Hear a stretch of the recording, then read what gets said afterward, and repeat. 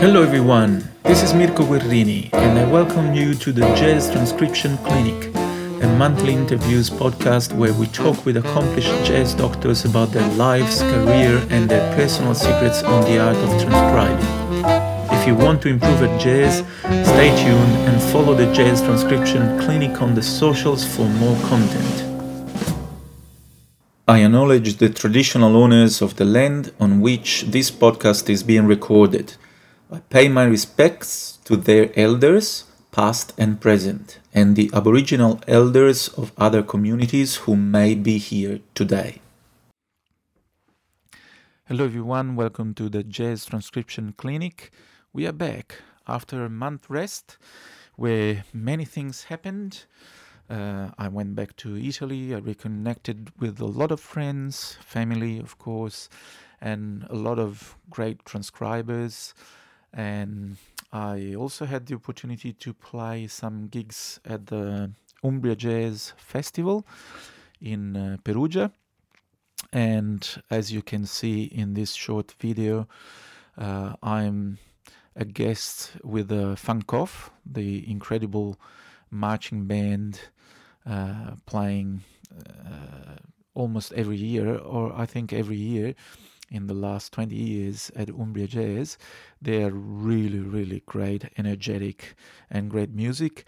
And it's funny, this video, because I'm soloing here with a black shirt, and this guy here, you can see with a red shirt, he's actually Claudio Giovagnoli, who is the first guest ever in the series of podcast started 1 year ago. And on the right here there is Dario Cecchini, who will be probably our next or within 2 months guest on the series of interviews for the podcast.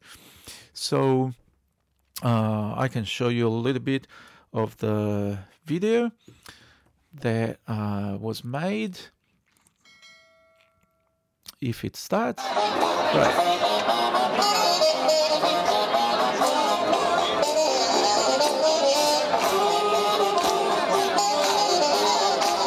Super great vibe.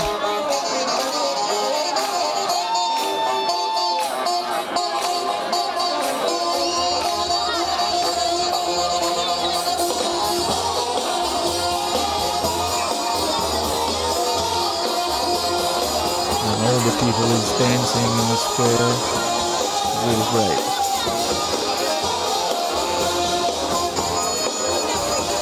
They all come from Vicchio, and they call themselves Funkhoff, Funk Made in Vicchio.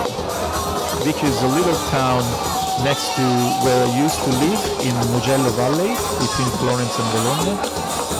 Look at this fantastic rhythm section. Right? So that was a lot of fun on the Funkhoff, but we have to keep going with our podcast, so I apologize for having left you in the dark for so long, but we are ready now to continue.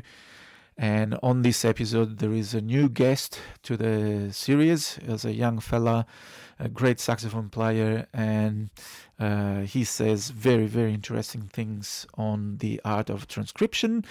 And then I will also start again with some new transcriptions that I make, and I will keep continuing with the series Practicing with Jazz Giants.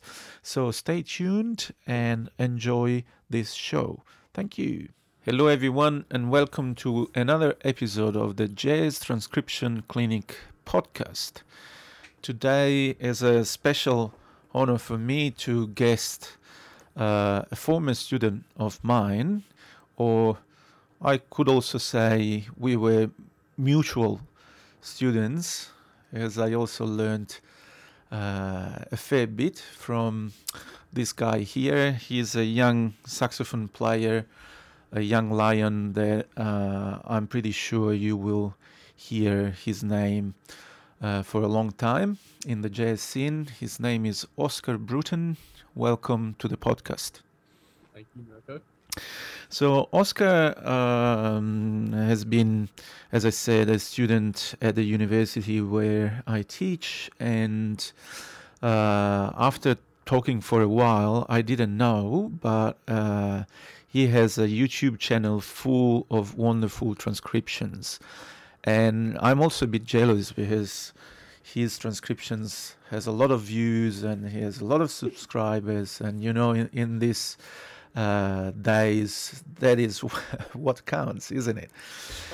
But I I must say that with transcriptions, if you get a lot of views, it means something. It means there is a good content, is a transcription that has some sort of value, and it is well done. Of course, not only transcriptions on Oscar's YouTube channel, but there are also some videos of him playing with his band or some videos of him playing the transcriptions. So you have to check it out because it's really great stuff on that channel. And I'm very happy to have this conversation today with him. So we had a chance to chat during classes, but I would like to our audience to listen to your points and your understanding of the art of transcription. So I might start with the first question, which is, why do you transcribe? Well, it actually started when I was first learning jazz. I was learning off the Coltrane Omni book, um, and then I would be listening to other records, and I'd want to play along to the solos, but I couldn't find any sheet music for it anywhere. So I just started doing it myself to learn, I suppose. And yeah, this is how you started, but can you elaborate a little bit why you keep doing it? Um, well, I had a lesson with Dick Oates a few years ago, who told me to learn the tradition of the music, and the more I learn about the people who came before me, the more it'll enhance my own playing. And so yeah, I've found that the best way that I can synthesize jazz language and sound authentic as an improviser, but also create my own sound, is to learn as much as I can about the people who came before me. That's true. That's true. And also to escape the idea that you do something original when maybe there were few people before us that did it before. Yeah. If we don't listen to a variety of things, and especially our predecessors, we might fall into that mistake of thinking, oh, this thing is really new, and someone comes and say, sorry, this thing has been done in 1947. Yeah. Okay. So to me is also, of course, to understand the process and the development of this wonderful music style. And because improvisation is something that involves creativity at one of the biggest extents in music, so we need really to be careful and pay respect when we play also to our ancestors in terms of musicians. So what do you think you can bring home when you transcribe? What are you looking for, and what is the things that you want to put in your bag? Um, well, it used to be just straight language, just copy and pasting lines, but I found what's more effective for me is sort of uh, trying to reverse engineer my favorite players, um, and my favorite things about them. So harmonic devices and where they might have gotten them, or maybe rhythmic devices and how it interacts with the band. So what I try and get out of it is ways I can develop my own playing in a similar way to the people I transcribe, but I try not to imitate through just copying. Yeah, that's absolutely right. I think that's right. And also, you said something very quickly, but I want to spend a minute on it. You said harmonic devices, and it's all understandable, but also how they interact with the band. So this is a great point, Oscar, because sometimes we focus so much on a single player that we might forget that when we play, we interact with the others. Hopefully, we do it. And that's a big part that sometimes is missed, even in the academics or teachers. When you teach this specific style of music, it's always quite difficult to teach the interaction with the other instruments, because it goes with the assumption that you already know how to play any idea that you come up with or that you can hear played by another player in the band, and you can control your instrument to the level that you can take that idea on the moment and make something out of it. So that's also a really good point, that you look into why that line or that specific line has been played there. And sometimes it could be just a self-reference to what the player just played the moment before. But a lot of times you can hear that if you listen to carefully to the other members, maybe you can realize that that specific rhythm was played by the drummer, or the bass player a bar before. So you can understand that there is a listening component going on. And how do you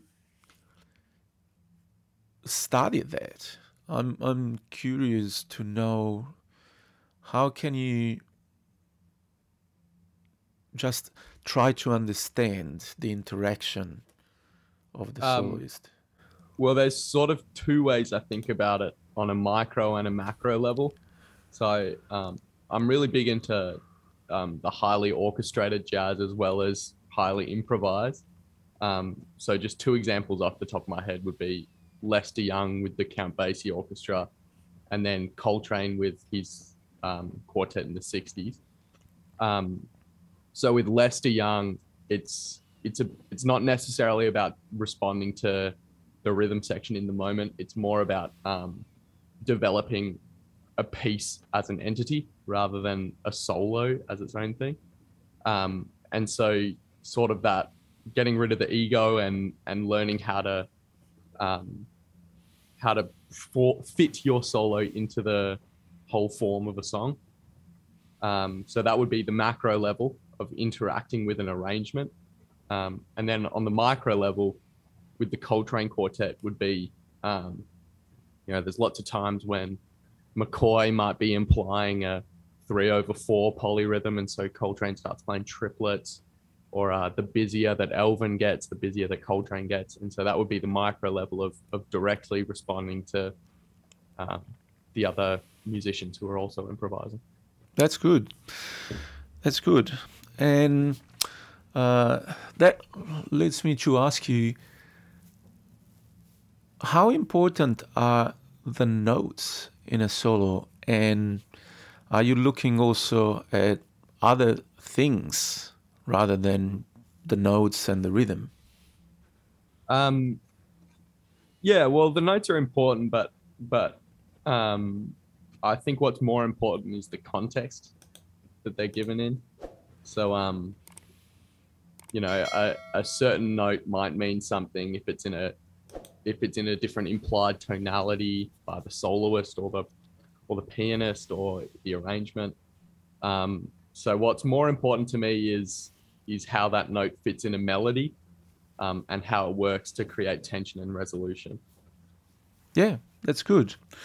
And also, given that I know you're playing a beat, I can say that you also get a lot from the sound of the player that you transcribe, because I can hear that sometimes, or even, the mechanic of the saxophone, sometimes you play some lines, and I can understand that you use some specific fingerings because they help to get that specific sound.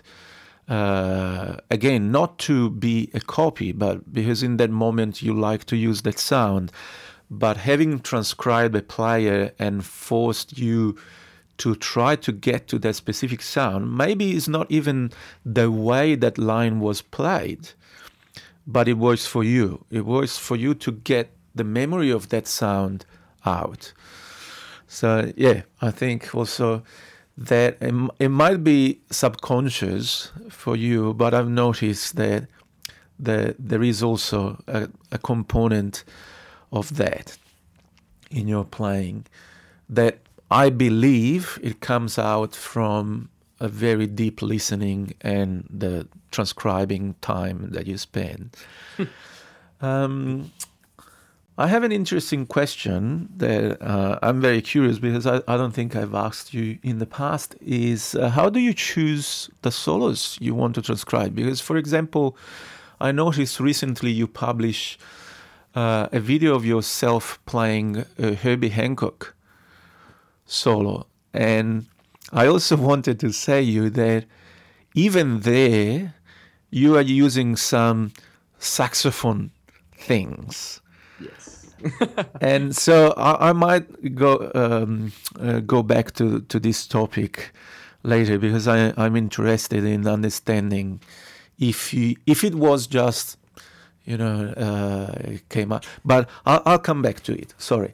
How do you choose the solos? Because there is quite a variety of different instruments on your channel that you transcribed. Well, yeah, there's sort of two ways that I choose it. There's one which is sort of my jazz homework, if you will, which is getting really deep into the tradition of the music, going back to the 10s and 20s and 30s, which is the Lester Young transcriptions and the Louis Armstrong and the various swing ensembles and early jazz ensembles. So yeah, those ones I choose based on what I think sounds the best from that era and how I can understand that. And then on the other side is the people who I go out of my way to listen to, and who I've listened to for a very long time.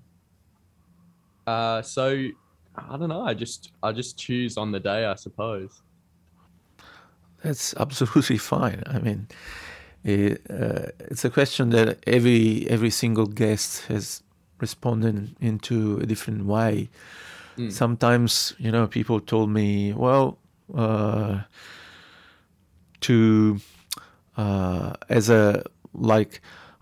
solos, or I choose to transcribe a specific track as a job because I'm commissioned to do so. If I have to arrange like a song for a movie or for another show, and the director wants that specific song arranged for the band that we have, I have to transcribe it first. So it's like a paid job. So yeah, it's interesting. And so now I go back to that thing that I was elaborating before. I've noticed that when you play the Herbie Hancock solo, you use a couple of times, some specific saxophonistic things. Is that your attempt to sound like a piano, or to try to get the sense of the phrase and already transposing onto your instrument? I would say probably 5% of it is me consciously trying to sound like a piano, and 95% is bad habits. That's good. That's good. There's one issue I always had when I write a piece of music, an original composition. I always sit on the piano. I don't think I have ever written a piece on the saxophone. But this is just a habit that comes from the fact that I started as a pianist, and so the temptation of having a bass line, the harmony, and the melody, sounding together. But it happened many, many times that I'm pretty happy with the piece, and then I transpose it for saxophone. I go to a band rehearsal, I try the piece, and I'm not happy anymore because that specific melody and that piece was born on the piano. And sometimes transposing to the saxophone, it's bad. It doesn't work. So it needs some sort of treatment. And sometimes I had to give up, like not use the tune at all. Yeah, right. Or give it to a friend, to a pianist, and say, if you want, you can play in trio, but no horns. It doesn't sound. So yeah, thanks. I remember one of the main difficulties of piano transcriptions on the saxophone is that piano is very precise, and there's never an inflection in terms of the tuning, for example. There are many, many inflections from a sound point of view, from the timbre that the player is producing, but all the scoops, approach, notes, it can be only played as a grace note. Yeah. So that, to me, is one of the main obstacles, but it's good. It's good to try to play with a very, very firm tuning, no vibrato at all, because piano, as you know, doesn't have that luxury. And so we can learn a different way to play a phrase on the saxophone that it would be nice to have on our palette. Definitely. And by the way, for the listeners, you have to go and listen to that transcription because it's fantastic. You barely can hear the piano.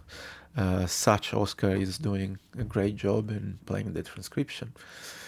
And can I ask you, what methodology do you use when you transcribe? Do you use any software? Can you elaborate a little bit on the process from when you start to when you finish?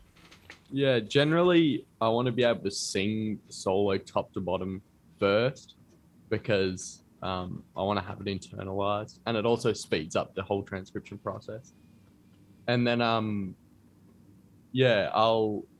try and play it on my horn before I write anything down. And then I'll either go to pen and paper. I've done that with Joe Henderson's Lush Live, which is hard to do on computer notation because it's a cadenza. But mostly I use Sibelius to write them down.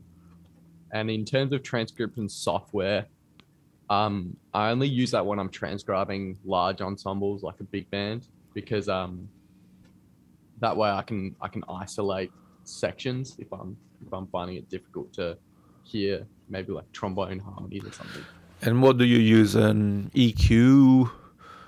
Yeah, I use EQ and panning because occasionally with a lot of Ellington transcriptions, you'll have trumpets panned hard left, trombones panned hard right, and saxes in the middle. Yeah. But if you try, I just use my iTunes library for the other ones. Yeah, so if you transcribe a solo from like a combo recording, you don't even slow it down. Yeah, I find them the more transcribing I do, the less I need to, because a lot of the double time lines and stuff I'll be able to sing with more accuracy, and sometimes I'll be able to recognize phrases that I've heard before. But I certainly used to use slow down apps and stuff. This is very good that you mention, because one of the main obstacles that I notice young students have when we try to get them to transcribe is that they find it so hard that after a few attempts they feel so frustrated and discouraged to keep going. But you said the more I do and the less I need even to like listen to it 20 times. Maybe after 3-4 times you get it. Yeah. But yeah, I think the reason is that the language is a sort of one history. Yeah. So the phrase that Bob Berg is playing in a, I don't know, 1985 album is still connected to the one that Ben Webster played, Yeah. 50 years before. Maybe the sound is different, the conception of the phrase is different, but you can trace back. Because at the end of the day, we are still using the same 12 notes, and the concept of tonality and Western music system is the same for everyone. So that helps. But also, I've noticed that, for example, if I transcribe a lot of tenor players, I started not needing a tenor anymore. Yeah. Which I still need sometimes if I transcribe a different instrument, or at least I need a starting point, because I might be a bit wrong. If I transcribe a guitar solo, that note sounds like a F sharp, but I better check, because sometimes I'm still a bit wrong. I don't have perfect pitch.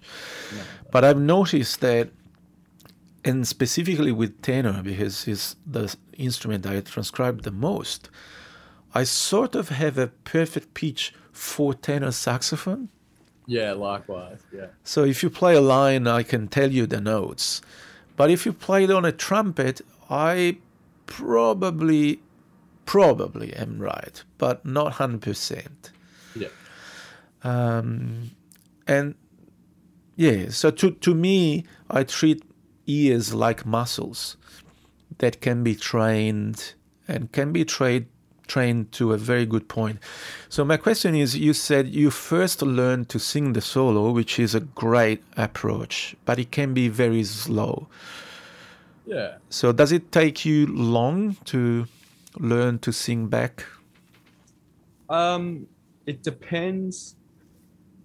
Yeah, so if it's a solo that I've listened to for a very long time, like right now I'm working on Coltrane's Transition solo, which is very intense and difficult.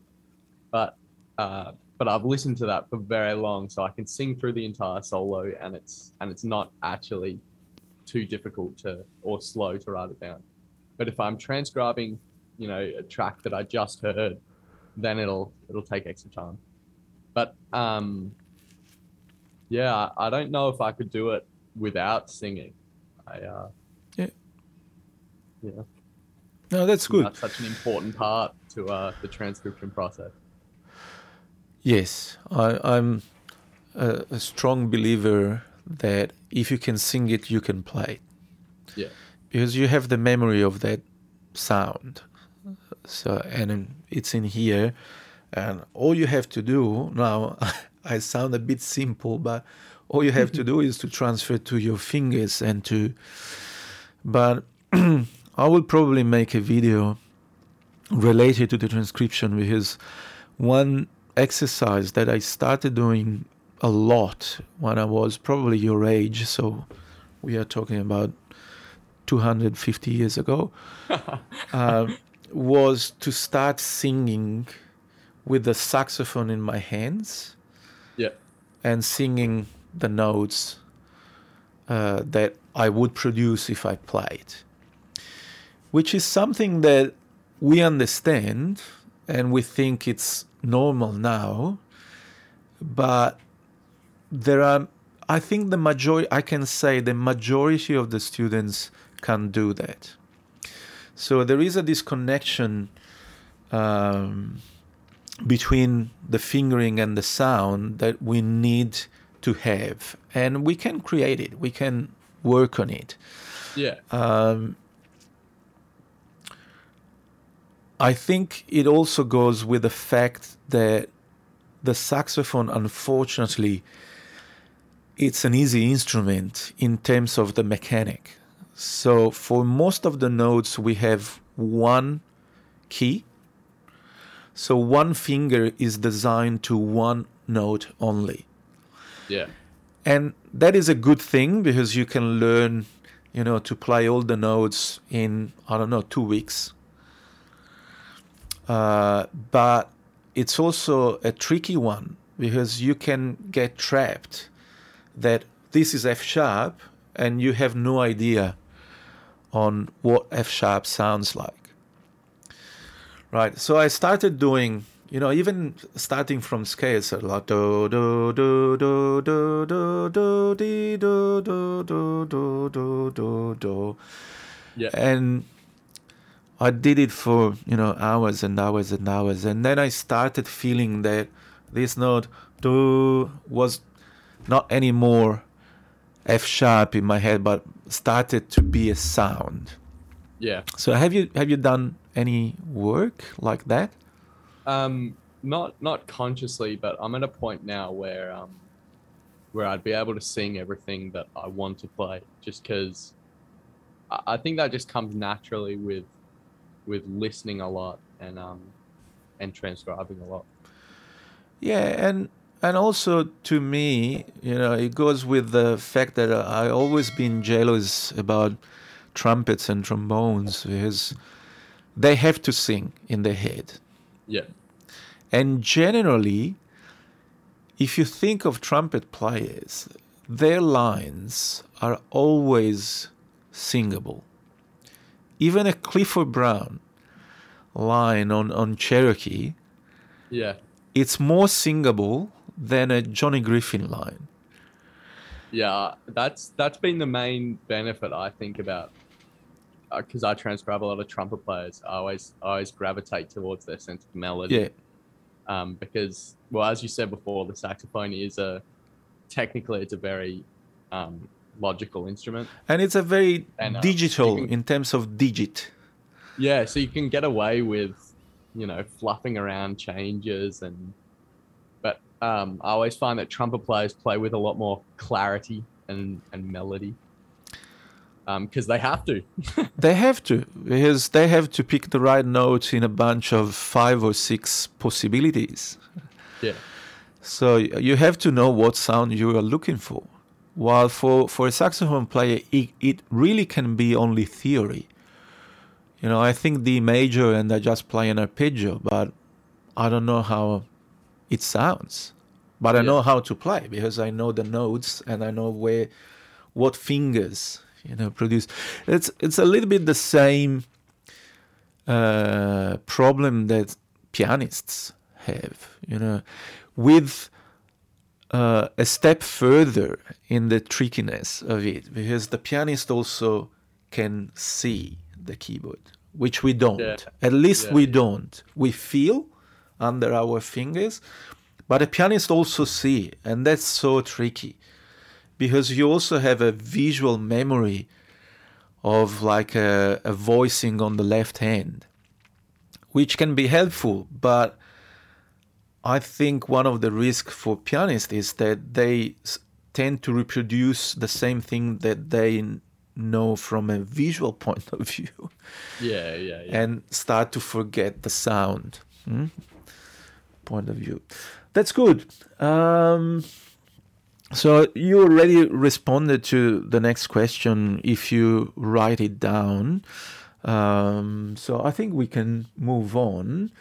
And this is going to be interesting. How do you practice the solos? Well, generally by the time that I've finished the transcription, I'll already have it under my fingers. It's just a matter of technical execution. So while I'm transcribing, because I'm singing it and playing it, I know it by memory, and I probably know it. I can sing it by memory, and I can probably play it by memory. The main thing for me about practicing transcription is the nuance of their sound and inflection, things like dynamics and phrasing and articulation. And that just comes from listening to it a lot, trying to imitate what they're doing with my voice very poorly because I'm not a good singer. and then just basically playing it a lot. Yeah. So the next question is how, and this is also a question that I received from one of the listeners of the podcast. Yep. How do you incorporate the ideas that you find in your transcriptions? How do you incorporate them into your playing? Yeah, well, as I sort of alluded to before, I try and avoid cutting and pasting language. I always analyze my transcriptions and figure out, at least try and figure out what the player was thinking. And then I'll create my own exercises. Like I've got this video on my YouTube channel, which actually goes through my process. It's a Louis Armstrong transcription. Okay. And I try and figure out the melodic devices, rhythmic devices, and harmonic devices that they use. And so, for example, maybe with Louis Armstrong, he uses a lot of the time he uses a minor 4 chord instead of a dominant chord.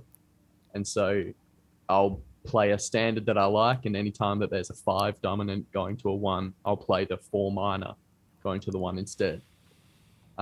Or maybe it's melodic development, so I'll spend a chorus on just one idea and try and develop that throughout the whole chorus. Yeah. I remember, I started doing something similar when I realized I transcribed some Dexter Gordon solos. I can't remember which one it was.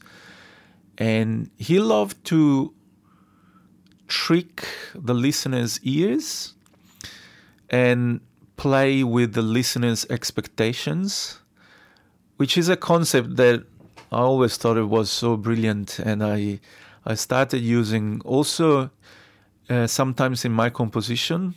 I like to lead the ear somewhere, because we all perceive music in the same way if we grew up in a Western country, right?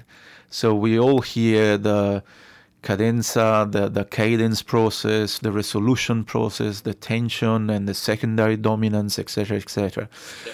So learning from Dexter, who in a minor key, for example, on the dominant chord likes to play major 9th and major 13. Yeah. Right? That's a great trick. Or on the opposite, in a major key, he loves to play flat 9, flat 13. So that way you announce the mode, but then the mode comes and it's the other one. Yeah, it's like a mini tierce ubiquity. Yeah, and I thought it was really brilliant. And so I started doing the same exercise that you did. I took any standard on a major key and start playing altered chords and, leading into a minor key, even from the secondary dominant. So play half diminished on the 2 chord and then dominant flat 9, flat 13. just to have that thrill, of Yeah. announcing, yes, we are going to a very sad and minor key, and then a sun ray hits the music with a major resolution, and those sort of things always got me, and I try to then instead of, as you said, just play the phrases that Dexter played, I try to develop that concept. And of course, other stuff like, if you transcribe Dexter, you know that there is a specific Dexter thing on the timing. Yeah. So I will be very, very interested in try to understand that and try to replicate that. Not because I want to use it, but because I want to have it in my bag, available as a color. So, yep. I think what you brought up as well is one of the biggest things I've gotten out of learning people's devices rather than their language as well, is that you can express emotions much more effectively. Like if you're alluding to a minor resolution and then play the major third, that you can apply that to so many different situations, more so than if you were to just play a line straight out of another person's solo.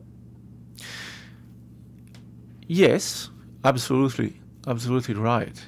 Even because when we play, we are not just playing, we are telling something to the listener. And so we need to be aware that that specific line or that specific way to play triggers some feelings, some emotions, and we have to be aware of that.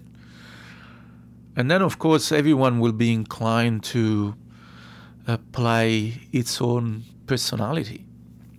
So the one that is depressed will play depressed music, which is not necessarily is a bad thing. It's just a very sincere and genuine outcome that comes out in your playing. And that also reminds me that probably I already said it in a previous show, but my first jazz teacher asked me to spend like 3 months on Lester Young vibrato. Yeah. And he was quite strict. I was seeing him once a month because he was living in Rome and I had to travel. And I was young, moneyless. But every time I tried, the same solo, and every time he said, no, vibrato is not yet what he's doing. But rather than teaching me how to reproduce that vibrato, I think his point and the lesson was that those are the important things. Forget about the fact that he's playing D. Yeah.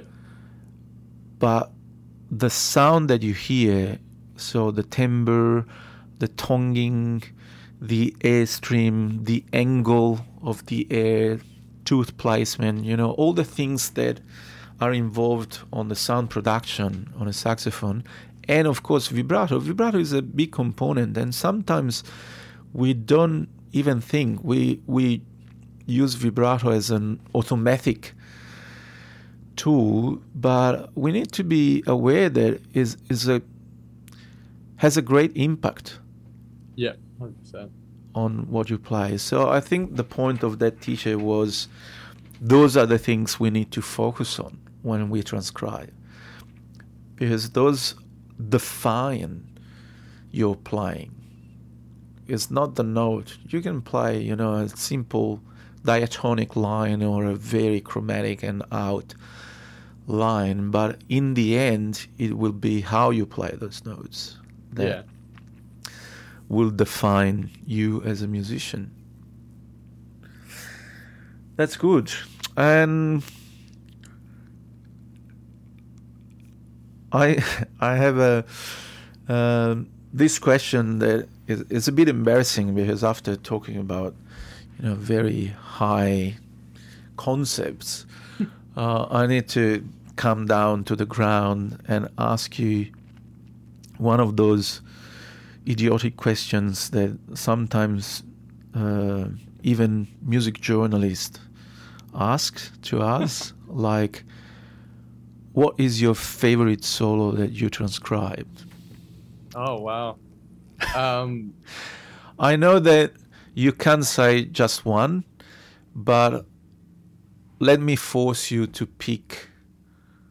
I think if there was one solo that I've learnt the most from, um, in terms of different uh, fingerings and techniques on the saxophone and harmonic devices and rhythmic devices and interaction would be Lester Young's solo on Shoeshine Boy. Um, I think there's a great deal of wisdom and influence in that solo. Yeah. That's good. That's good. So I'm probably going to put a link in the podcast description of that solo, so you can hear what Oscar is talking about. Um, and what do you think in terms of like revelation? Also, do you have any solo that where you had a eureka moment? Um, uh, hmm. There's this Wynton Marsalis solo on Embraceable You, um, where it's really beautiful. It's a ballad and it's very exposed. And that taught me a lot. That taught me first of all about diminished substitutions and using the diminished scale as a harmonic device. Um, but also um, using 12/8 as a means of playing rather than 4/4. So basing things on triplets. And then finally about um, just this sort of brilliance of just exposed melodies, no lines or anything, just a beautiful melody. Um, yeah, I think that's a really beautiful song. I always come back to that one if I'm feeling I mean, lost. Winton, when he plays, he's so great, on his instrument. He can really do everything. But I also have an album. His like Standard Time Volume, I think 2, and it's I with think this Embraceable You solo is on Standard Time with an too. orchestra. Oh, Standards and Ballads. I think Hot House Flowers. That's that one. Hot House Flowers is the one with Stardust on it. Okay. Now I'm talking about a different recording I have, Okay. which is with an orchestra, Yep. and it's mainly ballads, and Yeah. it's incredible how he plays. Even he doesn't do much soloing. No, Is I really respect that. Yeah. mainly playing the melodies and adding here and there some transitions into the next beat, but the way he delivers the melody is, it's like a singer, like a very experienced singer. He's getting you inside. He moves things Yeah. inside you. Yeah, I know. And Oscar, I have the last question for you. Who is, in your opinion, who did you find very hard? So, in your experience as a transcriber, the most difficult one to transcribe? The most difficult to transcribe. Yeah. Um, well, it's actually not a player, it's a writer. It's Duke Ellington. I've I'm really interested in his music. I love it. But it's very dense. there's this song I recently transcribed that has 4 or 5 independently moving voices in the saxophone section. But yeah, it's a great challenge, and I think I've learned a lot from Ellington. That's good. That's good. We all had the same grandpa. That's good, Oscar. So thanks for your time. It has been a real pleasure Thank to you. guest you here, and I will put Oscar's website and YouTube channel in the podcast description. You can find a lot of resources. You can also purchase his transcriptions on his website. So if you are keen to explore a little bit Oscar works, and he has a new album coming out soon called Reverence, and it will be available on all platforms. So I strongly encourage everyone who is listening to check Oscar's music out, because, as I said at the beginning, we will hear him playing for a long time, and we are very grateful to have you in the scene.